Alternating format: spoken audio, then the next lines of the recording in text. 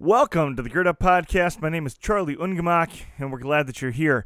I'll be joined in just a moment by this week's guest, but before that, I want to say thank you to all those who help support the Gird Up Project. All of our content here at Gird Up is available free to anyone, anywhere in the world who might benefit from our message, and we want to keep it that way, but we rely upon the contributions of our listeners in order to do so. You will never see any paywalls or exclusive content here at Gird Up.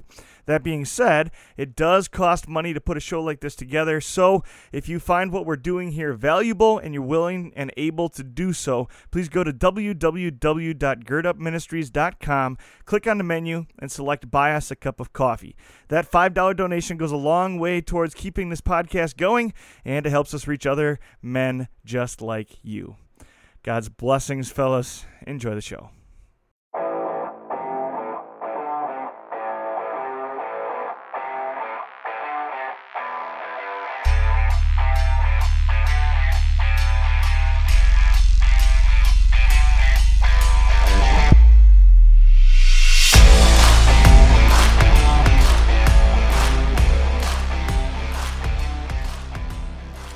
All right, gentlemen, you're listening to Gird Up. My name is Charlie Ungemach. I'm the founder and curator of this podcast. And today we've got some ManTalk Monday. I want to talk a little bit about Christian nationalism. Now, Christian nationalism is a little bit of a buzzword in our culture at the moment. The liberals are the ones who seem to have brought it back into the conversation, and it is not complimentary generally when it's being used. But it is an objective term that we can look into and talk about a little bit, and they're not completely off base in their accusation of American evangelicals becoming Christian nationalists. We're going to talk about that a little bit and try and better understand how the Christian, specifically the Orthodox Christian, as I keep saying, I'm a Lutheran, a very conservative, theologically conservative Lutheran. In other words, I adhere to the Augsburg Confession and the Lutheran Confessions.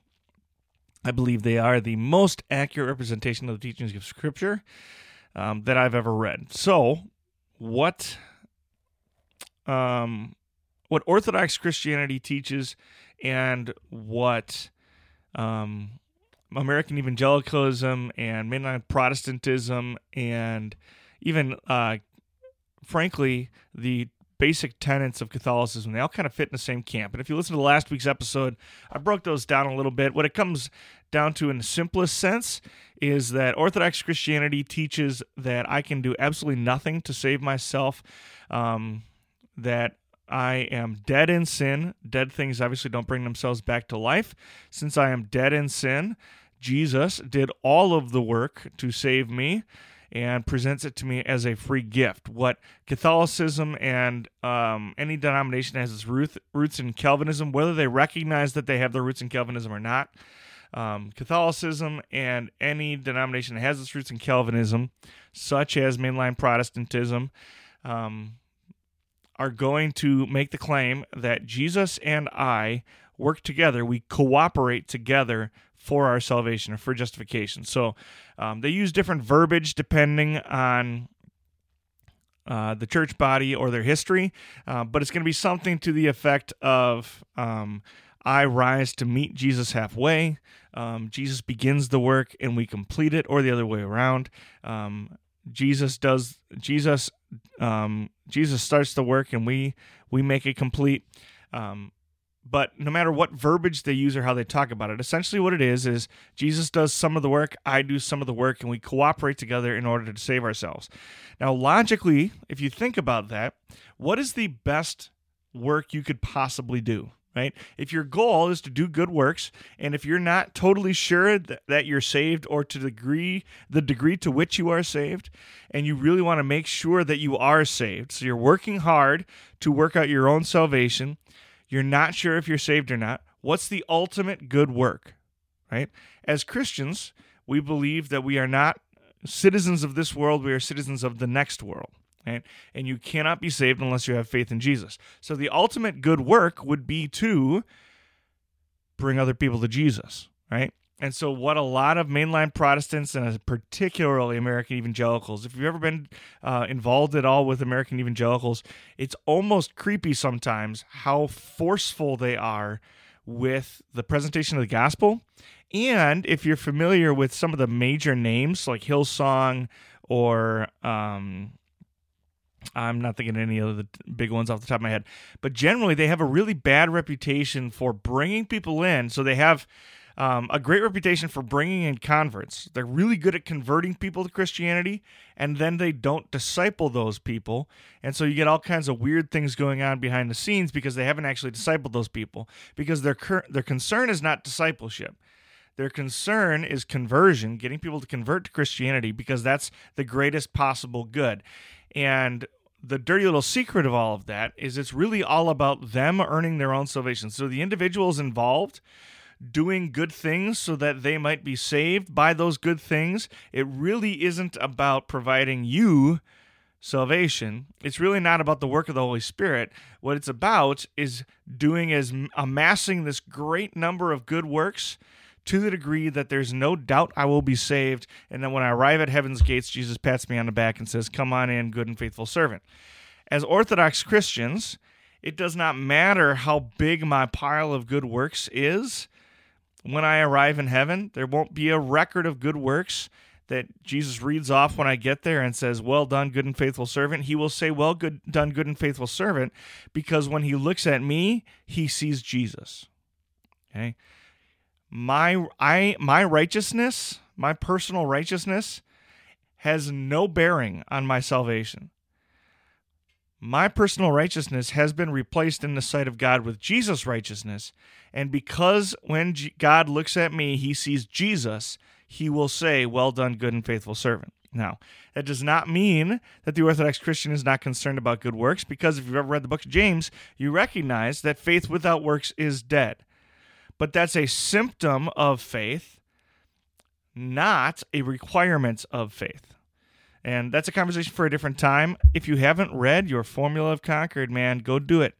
Go read the Lutheran Confessions are all printed together and bound up together in single volumes all the time. Pretty much any Lutheran denomination is going to have one. Like, so the Northwestern Publishing House and Concordia Publishing House both have excellent translations of the Lutheran Confessions. Go buy a copy of the Lutheran Confessions, read them, study them. Luther actually suggested that, and many of the Lutheran fathers throughout the years have suggested that part of your daily Bible study, you actually go through the Catechism. I would even add to that, you can go through all of the Lutheran Confessions. Just read they're short paragraphs. I mean, just read one concept every day. Right? It takes 5 minutes to read them. It'll help you better understand the teachings of your church, and it'll help you better understand the teachings of the Bible as well. But that's not the subject of the podcast today. It's background knowledge you need. The subject of the podcast today is actually Christian nationalism. And you'll understand, I think, as we go, why I wanted to make sure that we understood the difference between evangelicalism, like American evangelicalism and mainline Protestantism, and orthodoxy. Okay, because it is going to make a big difference in how we interact with politics. But taking a step back, we need to recognize that most governments over time, and really even now today, in the 21st century, nearly all governments over time and even now look drastically different than the government that we have here in the United States. We have a true representative republic, okay, and our representatives are chosen democratically. So it's important that we have a solid understanding of what the United States government actually looks like. It is not a true democracy. It is not a true republic. It is a representative republic where the representatives are chosen through a democratic process. And that also is an important thing to remember. But with that in mind, we can recognize that there really hasn't been a government over time that was set up this way, and there really isn't another government in our time set up this way. The United States government is truly unique. There are democracies in the world, there are republics in the world, there are representative monarchies in the world, but there is not another country, there is not another government, and there has never been in history one that looks quite like the United States. Okay? And as such, all of them, or nearly all of them, has had either a monarchy or an adjacent autocracy of some kind as their leader. So there is somebody in charge. Right now, if you take a look at, I think the one everybody's most familiar with at the moment is the English monarchy because of the crown and because of all the different things that have happened in the royal family over the last 25, 30 years. Most Americans, at least, or most people in the English-speaking world, are intimately familiar with the royal family. And there's some confusion about what the function of the royal family actually is. I also don't really completely understand. But what we need to remember is that the monarchy still is, technically, in charge of the entire country, and the prime minister operates the government on behalf of the monarchy. So, there is a plethora of circumstances where the monarchy could choose to reestablish themselves as the sole rulers of the English Empire and declare themselves to be such again. It probably won't happen anytime soon, but it is possible, and they do still retain that authority, but the family has willingly given up that authority to the people as a representative monarchy. Okay, but since they have a monarchy or an adjacent autocracy, an autocracy would be anywhere time where you have one person in charge or a small group of people in charge. So you think about, generally people are also familiar with Nazi Germany. That would be an autocracy. There's one man sitting on the top who has ultimate authority. Another good example would be New Zealand. New Zealand, they are a true democracy, but whoever sits on top of the democracy, whoever has been elected, is an autocrat. Okay, so they don't have a presidency quite like ours. They do have a ruling body, but whoever sits at the top is the one in control, who is in charge. The United States president is not that guy. The United States president has all kinds of red tape that he has to deal with, and he has pretty severe limits to his authority. As we have seen with both President Trump and President Biden, they are kept in bounds by that authority, and that's not going to change anytime soon either. So, a monarchy or adjacent autocracy, a situation where there is one person who is the head of the government or a small group of people who are the head of the government, and they are not subject to the people are subject to them, always are going to have a state church, because whatever the predominant views or the prevailing views of the aristocracy or autocracy or monarchy are going to be the official views of the government. And if it's the official view of the government, it is the official rule of the nation. Okay?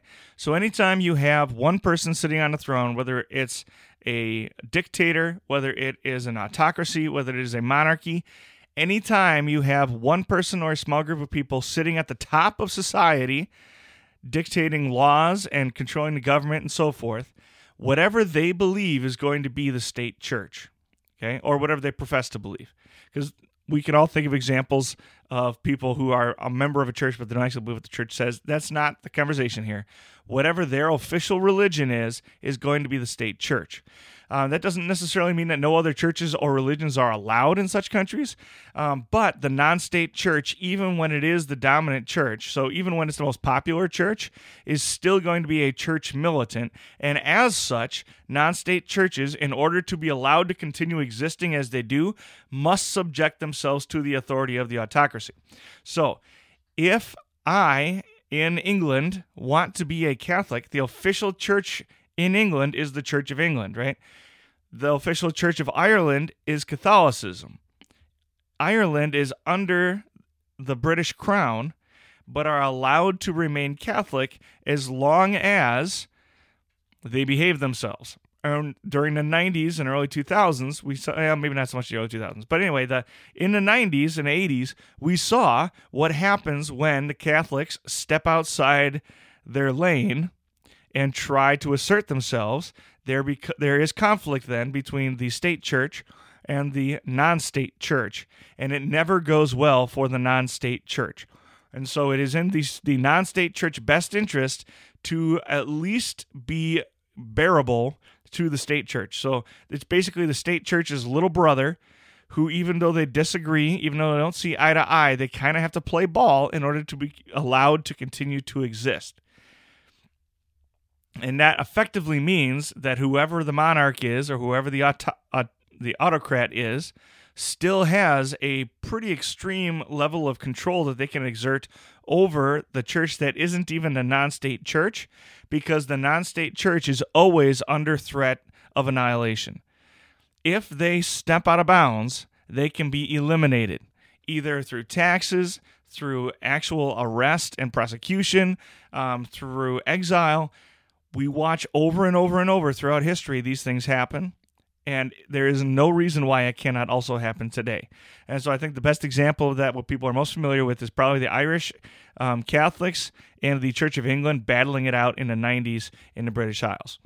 On a state church on the other side, politics and religion are going to be inextricably tangled because the government controls the church. Right? So even if they are two separate entities, the head of the state church is the government, the head of the state church, the head of the state church is generally going to be the monarch, or it's going to be the autocrat who's at the top.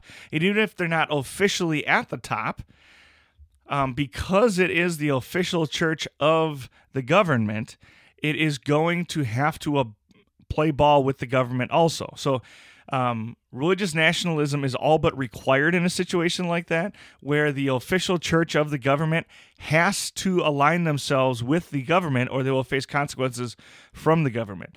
So as they clearly are a part of that government hierarchy, they must either align themselves with the government or they risk losing their posts. And I would love to say that clergy are strong-willed and strong-minded and they will refuse to do that. But when push comes to shove, we find that human nature rules, and most humans, when faced with the choice of either kowtowing to the authority and keeping their post and privileged position, or standing on their beliefs, will find the mass of clergy over time have done just that. They have kowtowed to authority, particularly outside of the Orthodox Church, because the Orthodox holds a very, very high view of Scripture, and that means that Scripture is the Word of God, and that God is the ultimate authority in their lives.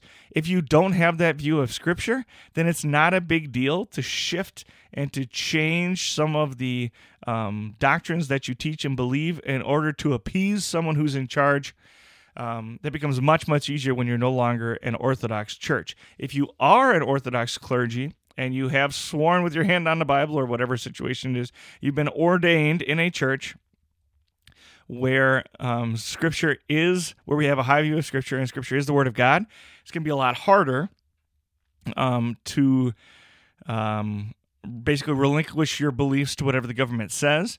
But if you are not a part of an Orthodox church, you've already changed and shifted and applied reason to Scripture anyway, and so it becomes pretty easy to continue doing that and make the state church look the way the government wants it to look. I'm not saying it's a good thing, it's just a reality of what we have seen over time.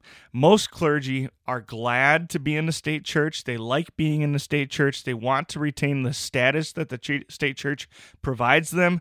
And because of those desires, they will make efforts and sacrifices to do so, even when they are not in the best interest of the church, or perhaps are contrary to the Word of God. The United States, because we are independent of any state religion, we are very intentionally so, because we have no state religion, and because we are a true representative republic, we often confuse our rights as citizens with Christian rights, because all of the documents that govern us are written in religious language, and we say things like the God-given right to life, liberty, and the pursuit of happiness. That is not a scriptural doctrine. It is an American doctrine. It is not a scriptural doctrine. Now, they are drawn out of Scripture, and I am certainly happy to live in a nation where they are the reality. But that doesn't mean that they are Christian rights, that they are truly God-given rights. It just means that our government recognizes them as rights which they are inalienable. Okay? And it's a wonderful thing to live in a country where our rights are inalienable, but that does not mean that it's the same thing as a Christian right. And so we often, as Americans, get our American rights, our rights that we receive as citizens of the United States of America, we get those things confused with with Christian doctrine. One, because we're not particularly well educated on Christian doctrine, and two, because we're not particularly well educated on our rights as Americans either. So a representative republic represents a very unique challenge for Christians. And the question that's kind of always on our mind as Orthodox Christians is, how do we actively participate in a democratic process without subverting the authority of those ruling over us? So in other words, we want to live up to the biblical ideals that are presented by Jesus, right, and by Paul in the epistles, and love and honor and respect our leaders in government. But because of the unique position we're in as Americans, we do have the right and the privilege of criticizing them and replacing them if we disagree with them or if they displease us. And so there's always going to be a little bit of tension between the Christian ideal and the American political process, because we hold a very high view of our politicians. We see them as ordained by God to be in their positions, but we also exercise some sort of authority of who holds those positions. And so it's a little bit of a weird blend of being ordained by God, but then also being elected by human beings.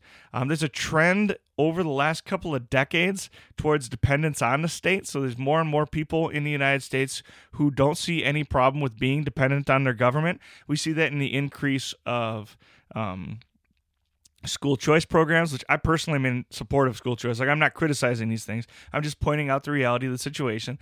There's been a massive increase in school choice programs. We are very dependent on our government to provide government schooling. We are very dependent on our government to provide welfare for the poor, for those who are disabled, those who need food stamps, so forth. We rely on the government for pretty much everything. For our roads, we rely on government funding to subsidize our farmers. Pretty much every aspect of life and economy, we have turned over to the government in some way, shape, or form. And that has grown exponentially over the last 20, 30 years. And what that means is we generally are pretty comfortable, actually, with the government interfering in our daily lives. But what we need to recognize is that when the government intervenes, they do so on their own terms. There are stipulations, right? There's a trade-off. When we give up our liberties to the government we're giving up our liberty to the government in trade for some sort of benefit. So a really simple example of that would be we trade in our ability to drive as fast as we want. We trade that in for safer roads, right? So we agree, we're basically in a social contract with the United States, with our local government, that says, all right, I give you the right to issue tickets in exchange for safer roads. Okay, so I give up my liberty. I technically, as an American, have the right to drive as fast as I want. But being a citizen of my county, I give the sheriff my liberty and say, I give up my liberty in the name of having safer roads. And now they have laws that have been put in place by a representative republic in order to keep us safe, and we ask the police to enforce those laws in order to give us safer roads to drive on. It doesn't mean it's not annoying to get a speeding ticket, but it is part of the trade-off of having safer roads, right? When the government intervenes, they do so on their own terms. And so if you're a Christian who wants to keep their governmental assistance, which many Christians do, you have two choices. You can either bend to the will of the government, which we often do, particularly in regards to like drug use, speed limits, things like that, right? Even with schooling, things like that. You can either bend to the will of the government, or you can try and bend the government to your own will. And that's what a lot of the people who are being labeled by the media as Christian nationalists are doing. And frankly, that is actually what Christian nationalists do. So your two choices, if you want to be able to keep government involved in your life, is either to play by the government's rules or bend the government to your will. And at this moment in our national scene, a lot of times the government and the church, or the government and Christians, are opposed to each other. They stand in opposition to each other. They're not getting along because the values of the government are very different than the values of the church. And so what's beginning to happen is the government is fighting tooth and nail to keep their hands on the establishment. They want to stay in power. And Christians, the largest swath of whom in the United States are American evangelicals and mainline Protestants, they are fighting tooth and nail to get the government to bend to their will, which is the beauty of the American system, but it does get messy sometimes. And so what Christian nationalism today basically looks like is it's an attempt to establish a state church. And nobody actually, I shouldn't say nobody. Most people don't actually want to give up our religious freedom in order to have a state church. But effectively, what most Christian nationalists want, what most mainline Protestants want, what most American evangelicals want, is a society that looks more Christian, and that is it's practically a state church. That's basically what it is. So what mainline Protestant churches want is for their beliefs to be the state church, because it makes it a lot easier to be a Christian, and it makes it a lot easier to do the things which they value, which is to be able to convert people. It makes it easier to be a Christian. It lowers the bar to becoming a quote-unquote Christian, because just being a good person is the same thing as being a Christian if I believe in cooperative justification. So if my good works count towards my salvation, just being a good person is good enough. At the moment, it's really hard to be a quote-unquote good Christian in the Christian standard and be a part of the American society. And so what they're trying to do is reshape American society to look more like their ideal in order to make it easier to be a Christian. Now, that does not have overwhelmingly negative consequences. In my opinion, I would love to see our country look a little bit more Christian. But, okay, we need to be very careful about who we align ourselves with politically, because they're trying to create a state where their version of Christianity is the dominant form of Christianity, not orthodoxy.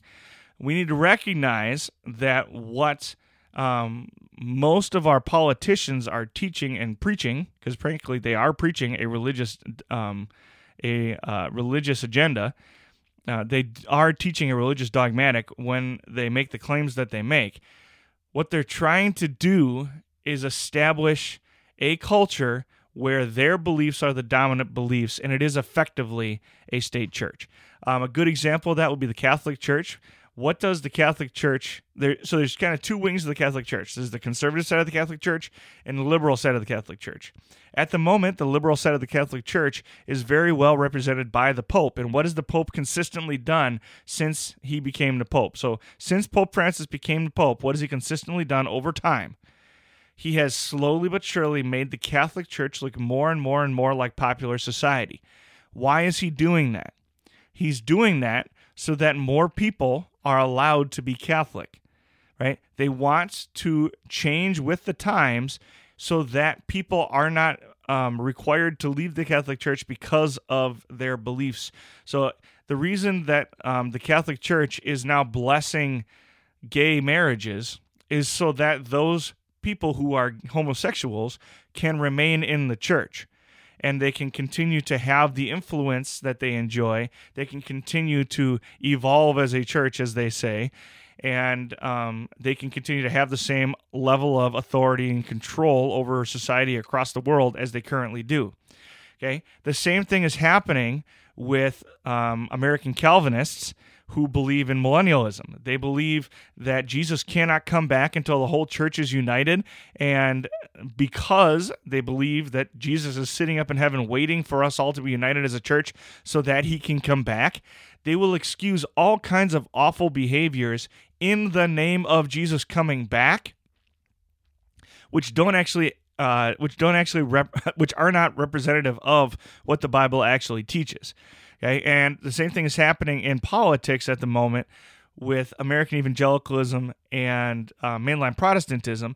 We've all seen the stories in the news. I think the most notable one was the two Christian guys who several years ago stopped a black man who was running because they believed that he was they believed that he had trespassed somewhere, something like that, and then they ended up shooting him and killing him, right? And they both went to jail, and they deserved to go to jail, for the record. They deserved the death penalty, in my opinion, but that's neither here nor there. What happened, essentially, is they are functional Christian nationalists who believe that the entire country, there should not be a plurality of beliefs and doctrines. There should not be a plurality of religions. What they want is for their religion to be dominant, and their behavior reflects that, right? And their behavior and their beliefs are that anyone who does not agree with them on a political and religious level, because to them, religion and politics are the same thing, basically, or they are so closely intertwined that they cannot be separated.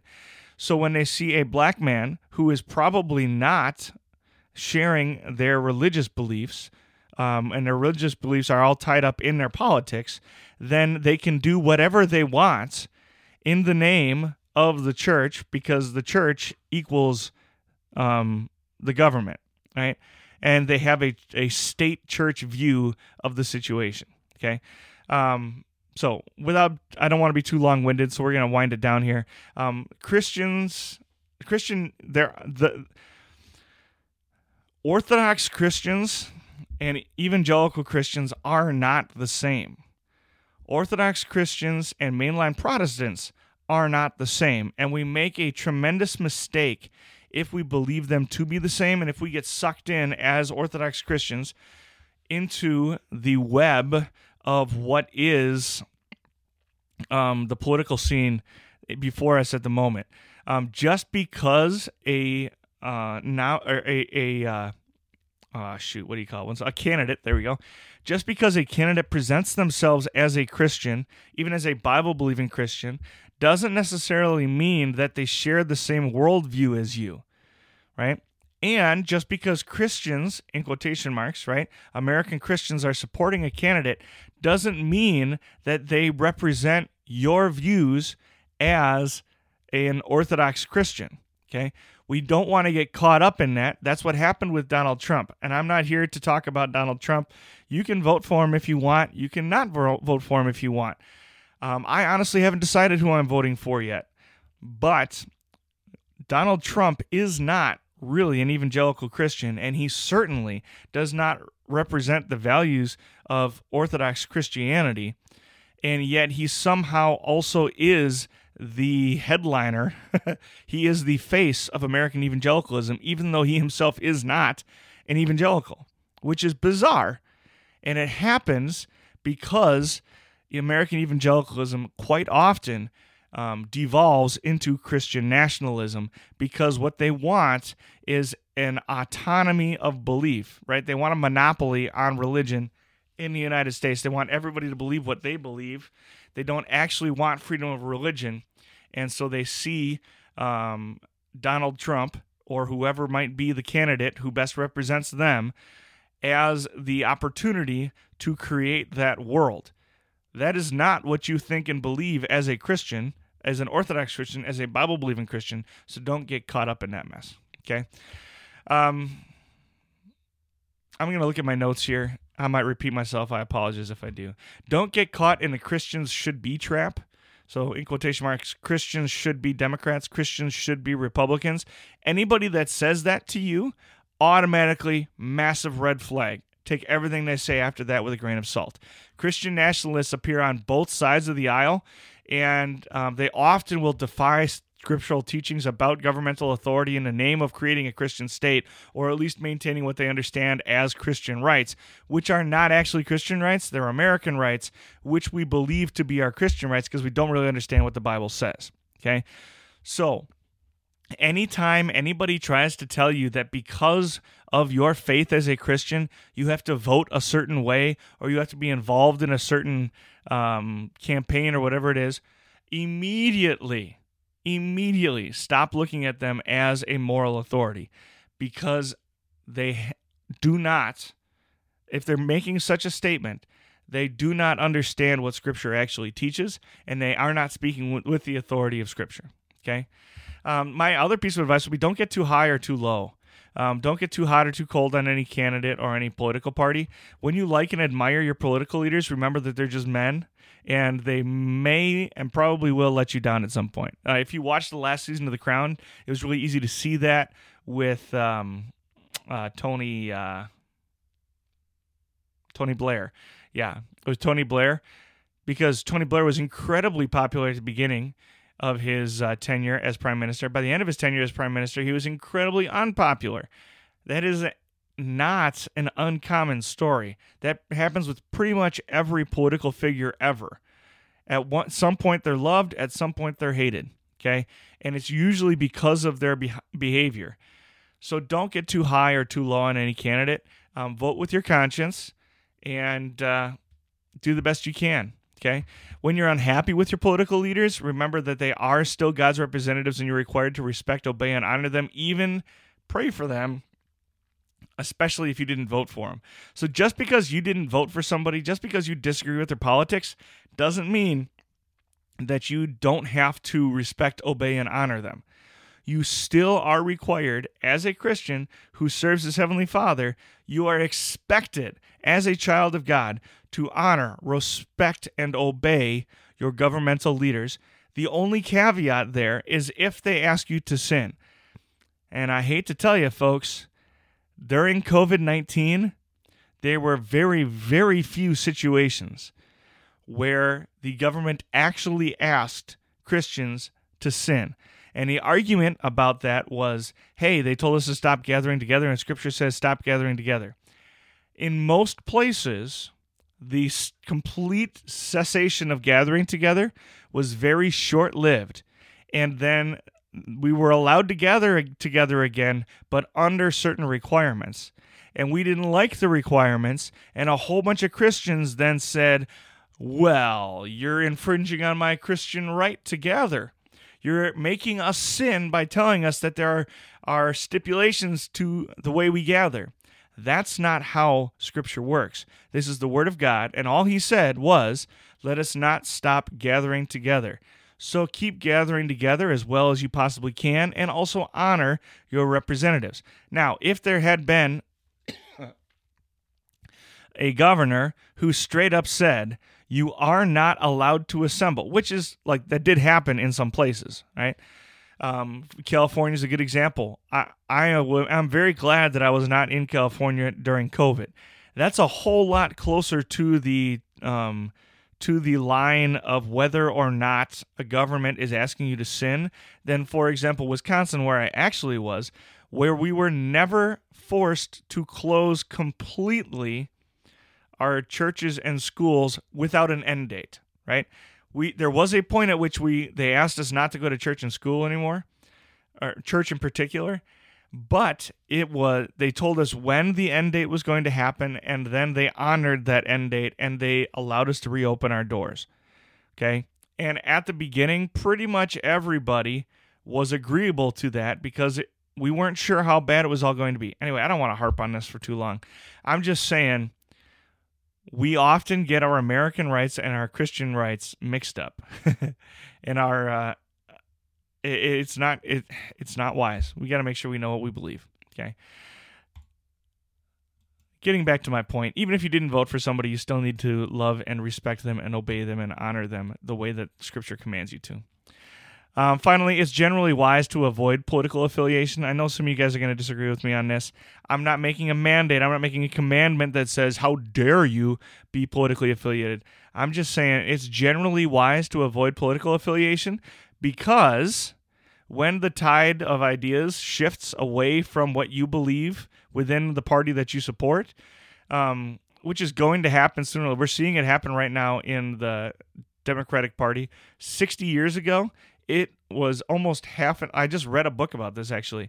60 years ago in the 1960s, the confessional Lutheran churches were nearly split down the middle on political affiliation. Half the church was Republican, half the church was Democratic. That is, it was totally normal. Like, there were only a couple of issues on the Democratic side, which made it hard to be a Democrat. And there were actually more issues on the Republican side, which made it kind of hard to be a Republican. Obviously, that has shifted at the moment. There's very little on the Democratic side of things, which I can support as a Christian. That does not mean that they will not change over time. And it does not mean that the ideas represented by Democratic and Republican candidates isn't going to shift. And so what I would suggest, instead of joining a political party, okay, make sure that you remain independent so that you're free to follow your conscience. So go ahead and support candidates and ideas, but don't join political parties. That's my advice, okay? And take it or leave it. You don't have to do what I tell you to do. But what I would suggest is remain politically independent so that you can vote for whoever you think best represents your ideals, okay? We often blur the lines of political and moral ideas. Stubbornly maintaining political independence is going to allow you to be an independent thinker and vote for who you actually think best represents your ideals. And that would be the last thing I say.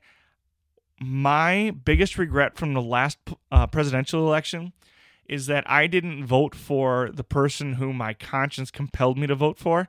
I didn't want my vote to be thrown away, basically. I thought if I didn't vote for one of the major two candidates that I essentially was wasting my vote.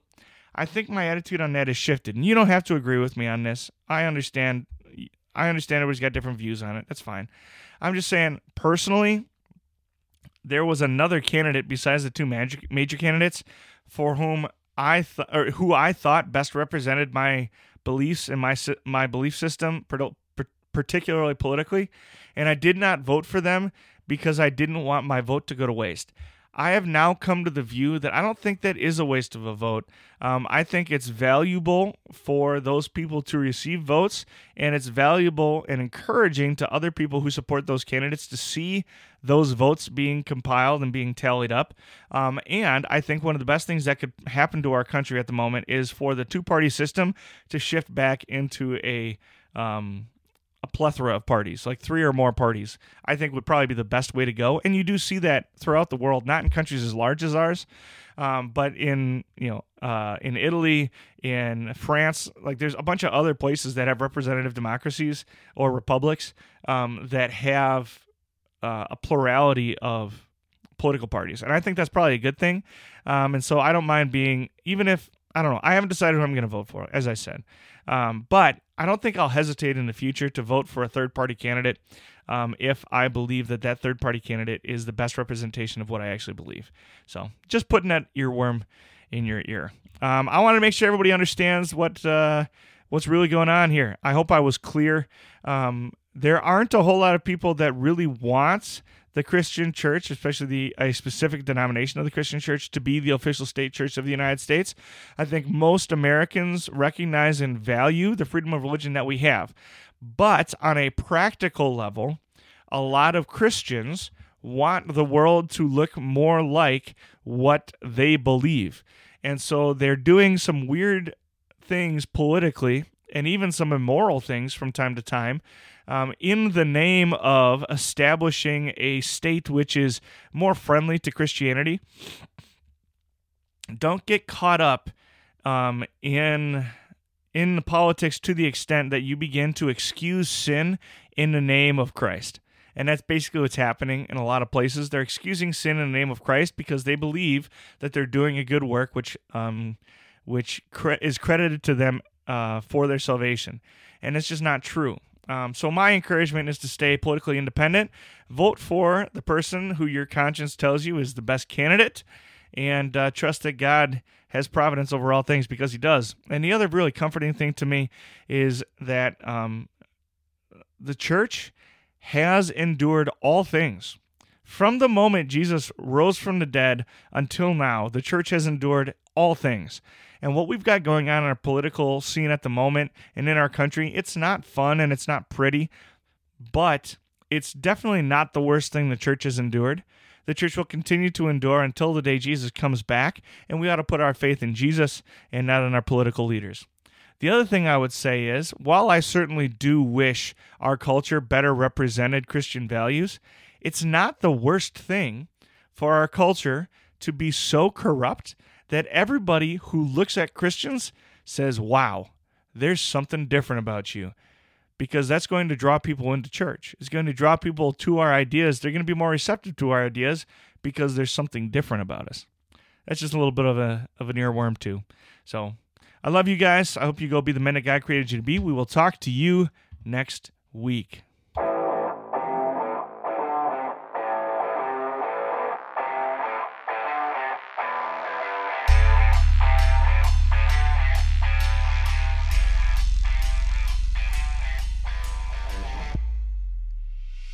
On behalf of all those involved in producing, recording, editing, and distributing this episode, thank you for listening to the Gird Up Podcast.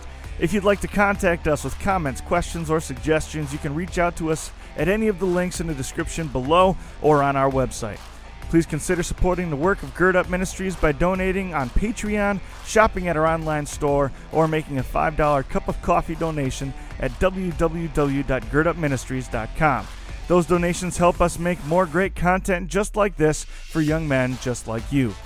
Make sure you like, friend, follow, and subscribe to Gird Up and all of our guests on your social media platforms, and consider leaving a 5-star rating and review wherever you listen to the Gird Up Podcast so that others can find us and be blessed by our content too. As always, thanks for listening. Now go and be the man that God created you to be. We'll see you next time.